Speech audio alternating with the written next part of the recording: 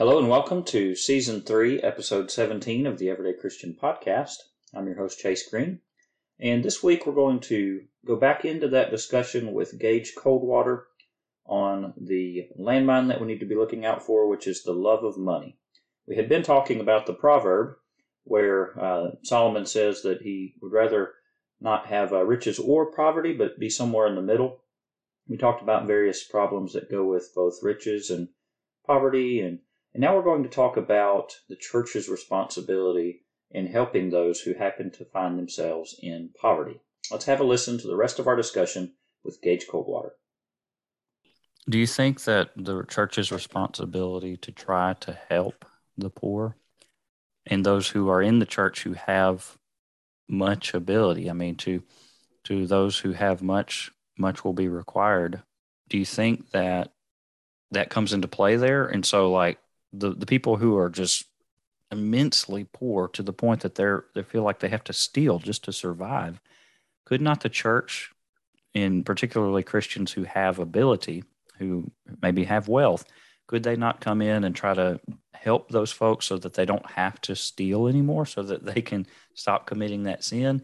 And then the one who's rich, as it talks about in 1 Timothy chapter 6, being willing to communicate or being willing to distribute, he's fulfilling his role of trying to help people in ways that he has the ability. Do you think that plays into that?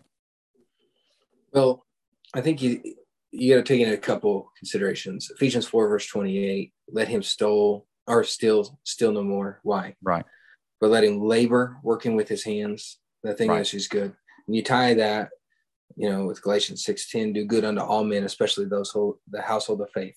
Mm-hmm. And it is my opinion. Now, I've done this for years as our mission work, is we've trained preachers to be self-supporting in third world countries. The old proverb, not biblical proverb, but I think it carries a biblical concept. You give a man a fish and he'll eat for a day. You teach a man to fish and he'll eat for a lifetime. Right. I think that has to come in here somewhere. Right. You can perpetually give people food and money and take care of their needs, and they'll just become dependent. Right. And we certainly should help people in their time of need. But I think the greater need is to get people into a system of working with their hands, that thing which is good, that he may then be able to also give to him that needs, right? So you can combine the two thoughts there of, it's good to help people, and we certainly should. But there's also the need to help people help themselves. So maybe the idea of with the resources that we have to help people in that situation, we should not just be giving them a handout, but we should use those resources to give them a hand up and say, hey, I'm going to use some initial investment here to help you, to let you see, hey, you've got the ability to leave that lifestyle of stealing and working to provide for your own family. Because we've also got that principle, I think it's in Timothy also, where if a man will not work to provide for his own household, he's worse than an infidel. That's right. He's worse than an unfaithful man. So they've got that responsibility. Well, if he won't work, neither shall he eat. And I think, right. When we feed people that refuse to work, all we're doing is creating a monster. All we're doing is perpetuating, or we might even use this word, is we're enabling them, right, to continue in the lifestyle that they've continued into this point. Right. And our goal as Christianity is to lift people out, not of poverty, but out of sin. But sometimes the two go hand in hand, right? Sometimes poverty and sin, they go together. And if you lift out of sin, sometimes you lift them out of poverty even, because maybe they, for instance, I don't know how many people I've known in my life that have made themselves poor on liquor and cigarettes. Yep. How much money are they spending in a week on liquor and cigarettes? The casino. Go into the casino. Got to get their scratch offs, or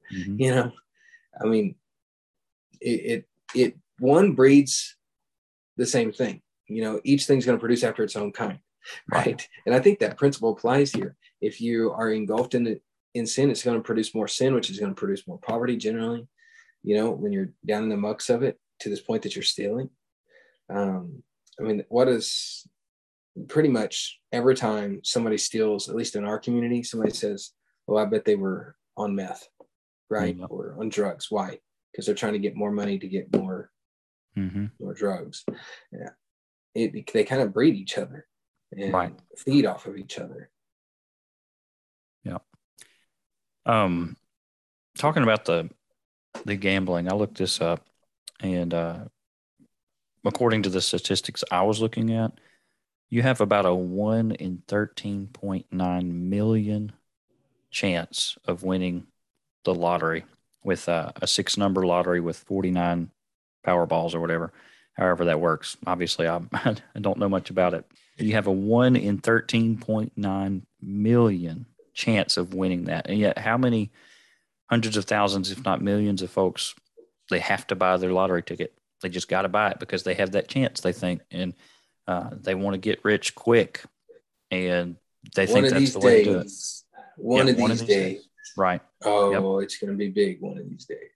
And here's another thing. Somebody actually does win it, which it doesn't. Your chances are extremely unlikely of winning it, but occasionally somebody does win. And then what happens in that person's life? Well, all the people come out of the woodwork, right? Because they want to be best friends with them all of a sudden because they want to get a piece of that pie. So I don't know. Well, the Proverbs writer says, "He that'll be rich will have many friends." Right. You think about how the whole gambling system is based upon. It's all based upon this foolish notion that you're going to get quick or get rich quick. And, I can think back of just in the last couple of years, I started an account called an Acorns account. Mm-hmm. And I had it just take out $20 a week out of my checking account. And I didn't feel it, right? You really don't. Small amount. Somebody would say, "Well, that's a large amount to them." I'm sorry if that comes across that way. But $20. And I didn't touch it for 2 years. And it was gaining interest, about 12 to 13% a year. And it was growing, and I wasn't feeling it. And then it was also taking all my roundups on my money off my debit card. Mm-hmm. And so then I took that money after 2 years that I had saved and didn't even feel it. So instead of buying lotto ticket, alcohol, cigarettes, whatever, this money was going in an account. Well, then I was able to buy a tool that I was able to use for a certain kind of job that I was able to generate more income, right? So a person, if they will allow themselves to learn how to make some money, it's not hard to make money. If a man's willing to work, there is money to be made. Right. He doesn't have to steal. Especially nowadays. I mean, look at how many help wanted signs there are out there. 11 million jobs was the report this morning that are available in the United States right now. Right.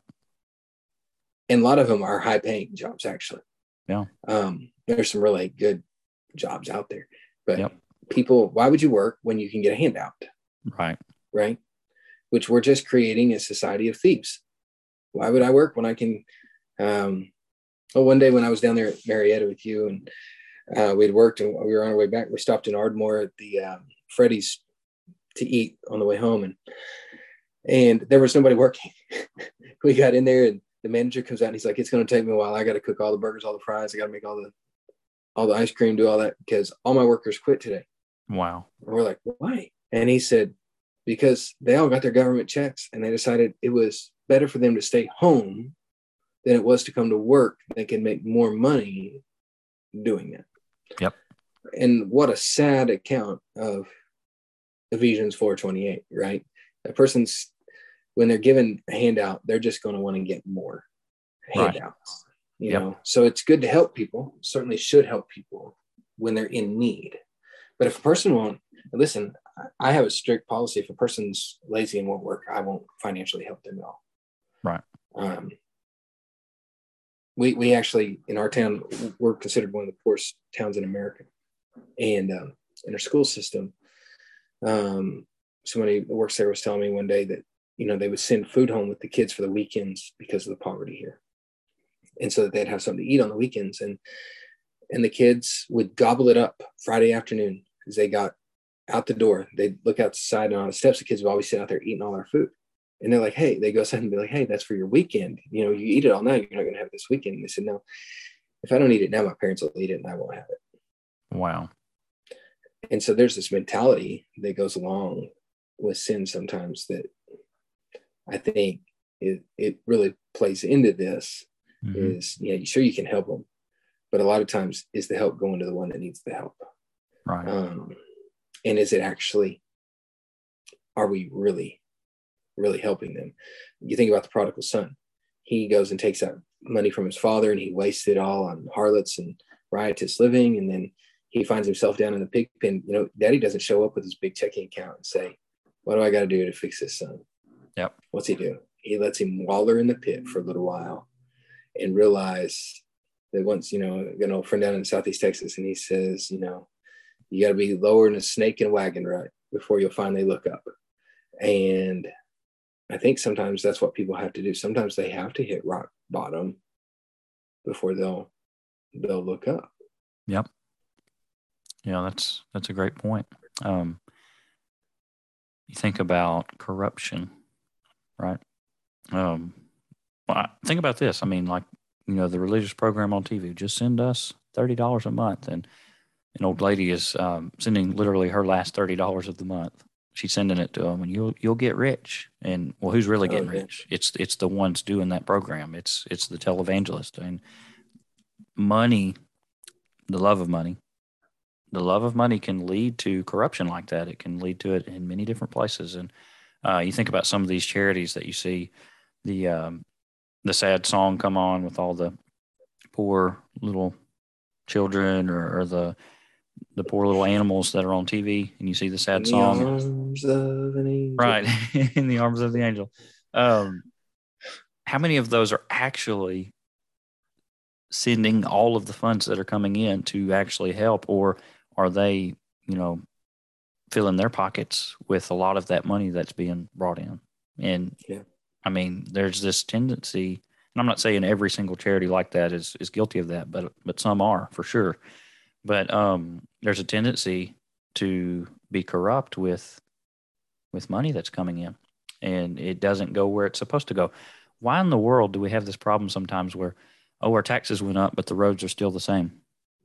Our taxes went up, but the schools are just the same. You see what I'm saying? Like, the money gets diverted to these other places, and certain folks are filling their pockets instead of actually using it where it needs to be used. That's right. Yeah. Corruption certainly can be a problem that's associated with the love of money. Can you think of any other examples of the love of money being manifested in somebody's life? And does this even creep into the church sometimes? It certainly does. I've seen cases in the church where members or elders or those in leadership were embezzling money because of their love for it. It was just too much temptation. You think of Judas, right? Mm-hmm. Judas had that love for money, and they jingled that coin purse in front of him, and it didn't take anything to flip him to turn in our Lord. You can think about over and over again individuals in the church having done terrible things just because of money. I had a deacon in the congregation one time that preached out, and he kept missing on Sunday nights. And I went and confronted him about it and asked him, why don't you attend on Sunday nights? And he owned his own business. He had a trucking company. And he said, well, we started getting calls on Sunday night. We had to go make deliveries. And I said, did you have to go make deliveries, or did you choose to make deliveries because you wanted more money, where you couldn't survive without it? And he's like, well, no, but it paid about 4 times as much to go on Sunday nights and on the weekends to make these deliveries. Mm-hmm. Well, what had happened? Money had gotten to him where, it became a priority. It wasn't that his ox was in the ditch, right? Right. He kicked his ox in the ditch and said, I got to go get him out. Right. And, well, I don't think the two equate.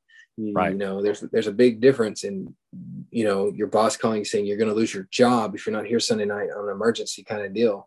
Right. And you being the boss and the owner, and money being dangled in front of you like a carrot, and you going after it with all you have. To neglect of the Lord.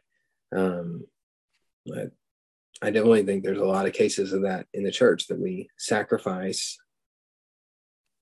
spiritual because of our love for money.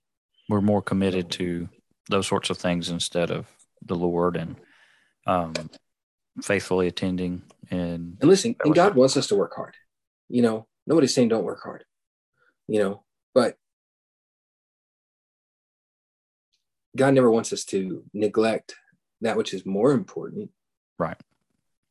Right. The Bible says in Proverbs 21, verse 17, that he who loves pleasure will become poor, and whoever loves wine and oil will never be rich. Yep. But sometimes we get into this idea that I've got to have so much pleasure and so much stuff that I'm going to discard God. But you go to Proverbs 28, verse 19, it says, the man that works the land will have abundant food, but the one who chases, I think it's paraphrasing it, but essentially fantasies, is going to have his fill of poverty. Right. And I think a lot of times in the church, what we end up doing is we fantasize about these ideas of what it'd be like to be rich and be wealthy. And so we chase after that with all we have, to the neglect of, what do we teach our kids, right? When we miss services because we got to go chase the almighty dollar, what are we teaching our kids every time we do that? We're teaching them that it's okay, that it's not that, it's just not as important. Yeah. What's the priority? Worship's important, but it's not that important. Mm-hmm. Well, and you've also got the concept called a workaholic, right? And they've got everything they need plus some, working, a regular full-time job, but they're going to get, 30 hours of overtime, and they're going to miss services, and they're going to miss all the fellowship opportunities. They're going to miss the gospel meeting, et cetera, et cetera. And why? Well, because if I work that much overtime, I'm really going to have a lot, Well, yeah. I mean, and we think about it just in terms of missing worship. What about what we miss with our families? Yeah. By working so much sometimes, right? Everything is a give and take in life. And when you give something, cause and effect, right? Every time you take time from one area to give it to another area, something is being neglected. Yep. And most of the time, what we're doing is we're neglecting our families. There's no child in the world that would rather their dad be rich than to have shown them attention and love and kindness and goodness and time. People always want to talk about quality of time. That's great and all. Kids also need, wives need, husbands need quantity time too. Absolutely. It's like that old song, "The Cat's in the Cradle." Remember that song? Yeah. The guy works all the time and his son never sees him. Well, 30 years later, his son works all the time, and now the guy regrets it because he can't ever see his son, and he realizes too late that he taught his son to be exactly the same way, and to the neglect of family. Well, maybe what if we could learn to really have the mantra of what Jesus said in Matthew chapter 6, verse 11. Give us this day our daily bread. Yeah. What we want is years to come bread. Right. We want retirement bread, which is great. I'm not saying it's wrong to have retirement. I got retirement stuff I try to work on. Right. Jesus wasn't saying that, but he was saying that what we really need to focus on is what's before us. Right. And you got kids, they're before you and they need you. You got a wife, Absolutely. She needs you. Dads, and I think it's important for us to, and it goes both ways. It's important for us to save during rich times for the lean times, but during the lean times, it might be also just as important just to focus on what's really important at that time. Right. Absolutely. There's another song I'm thinking of.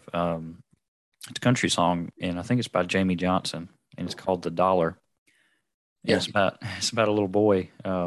He asks his mom, "Well, where does Dad go when he leaves here?" And she says, "Well, he's got a job, and they pay him for his time." And so, anyways, it's a really brilliantly written song. And so he runs up to his room and he grabs the money out of his piggy bank and brings the money back and says, "Well, here's $1. Can how much time will this buy me?" And so the idea is that, hey, I'm willing to pay my money that I've saved up in my piggy bank so that I can spend some time with my dad, and I'll pay him for a little time.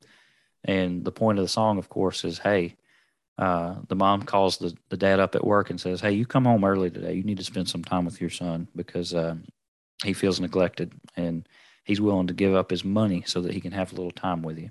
And I think that's definitely something that we as parents, we need to make sure and keep in mind. That's right. Yeah. Well,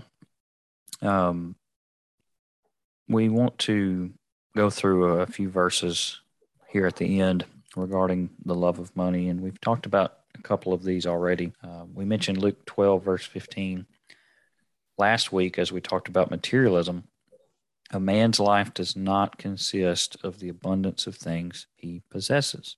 Again, we talked about the nuance there with, materialism being the stuff and the money being the means to get the stuff. And so it goes hand in hand. Our life does not consist of the abundance of things that we possess. So we don't need to love money so that we can try to get more possessions. 1 Timothy 6, verses 6 through 10, of course, this is the passage that we've talked about throughout the episode. I want to go ahead and read that now. 1 Timothy 6, verses 6 through 10. Now, godliness with contentment is great gain, for we brought nothing into this world, and it is certain we can carry nothing out. And having food and clothing, with these we shall be content. But those who desire to be rich fall into temptation and a snare, and into many foolish and harmful lusts, which drown men in destruction and perdition. And then he says, for the love of money is a root of all kinds of evil, for which some have strayed from the faith in their greediness. And we could talk about that for a long time, the sin of greediness, and pierced themselves through with many sorrows.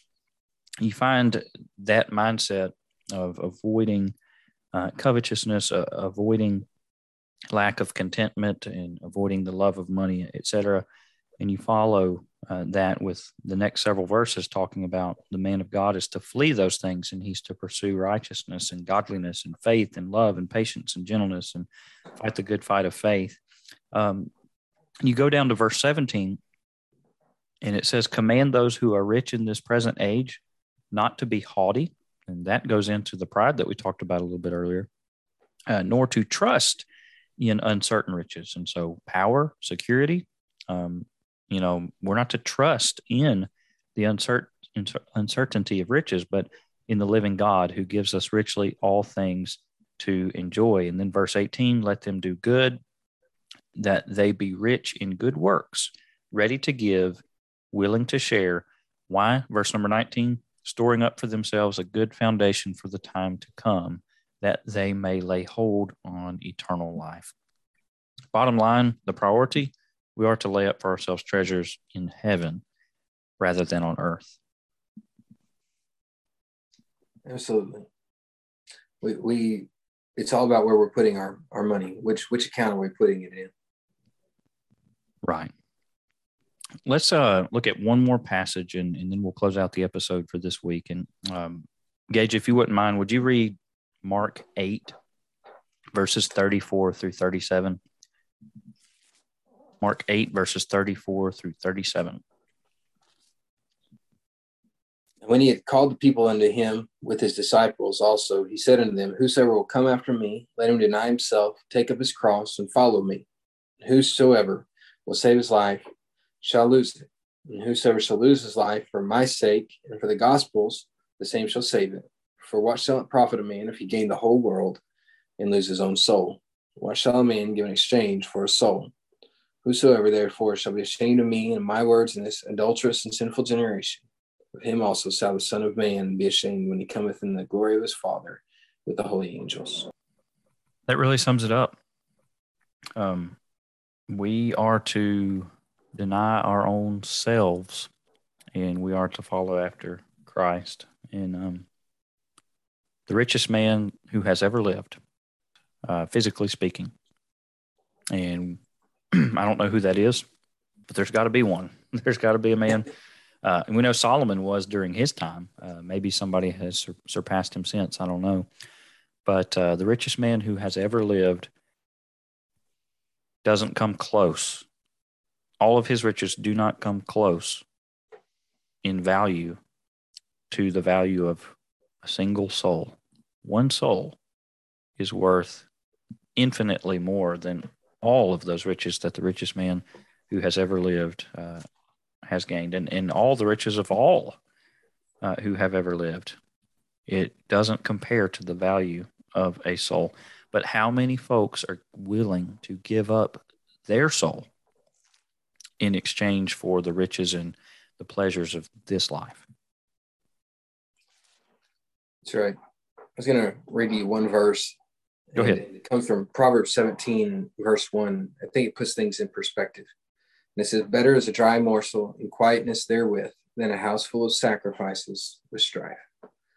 You know, it's better to be poor and content with what you have than to have a house full of everything you could ever hope for and all the strife that would come with it. Absolutely. And while we're at it, let's go to another one, Hebrews 11. I'm thinking of Moses. You know, Moses had a lot when he was adopted by Pharaoh. He had, I'm sure, the world at his command. But Hebrews chapter 11, verse 24 and following. By faith, Moses, when he became of age, refused to be called the son of Pharaoh's daughter, choosing rather to suffer affliction with the people of God than to enjoy the passing pleasures of sin, esteeming the reproach of Christ greater riches than the treasures in Egypt, for he looked to the reward. Christians, we have to make sure and look to the reward. We have to remember that our inheritance in heaven is far greater, far better, to quote one of our other podcasts, far better than anything that we can receive in this life. And so if we're ever tempted to get caught up in the love of money, and let's face it, it's very easy to fall into those temptations. It just is, especially living in a society where we live here in the United States. If we're ever tempted to fall into that, we need to make sure and put our priority where it should be, which is in heaven. You have any final thoughts on that? Yeah, I mean, I think you're right on. I think, you know, what we have to realize is that there is one equalizer for all of this, whether you're rich or poor. Death is the great equalizer, right? And Proverbs 22, verse 2 says, the rich and the poor, they meet together, and the Lord is the maker of them all. And the grave is the same for everybody. Rich man and Lazarus proves that. And right. What we want to make sure is that whether we're rich or poor, in the end, we end up with the Lord no matter what. Right. So we have to prepare accordingly. That's right. So, well, Gage, I really appreciate you joining me for these last several episodes on the Everyday Christian Podcast. I'm really glad to know you. You're just a couple hours from me, I think. So it's good to have somebody. Yes, sir. It's good to have somebody pretty close, and just really appreciate you joining me on the podcast. And I think that our listeners will profit a lot from listening to what you've had to say. No, thanks for having me on. Yes, sir. Well, join us next week on the Everyday Christian Podcast. Lord willing, we'll have another guest to continue our discussions on landmines to look out for. What's up, guys? It's Caleb and Michael over here from the Scattered Abroad Network, and we just wanted to say thanks so much for listening to this episode. Yeah, we're so thankful to the East Hill Church of Christ for overseeing this network, and we're grateful to God for this opportunity. And don't forget, you can check out our show notes below for all of our social media links, email address, website, and we have a monthly newsletter, so don't forget to sign up for that. Please remember to leave us a rating or a review on whatever platform it is that you use, and please continue to keep our network in your prayers. As always, thank you again so much for listening. Be ready tomorrow. We have brand new content coming out here on the SAN. Thanks so much, and God bless.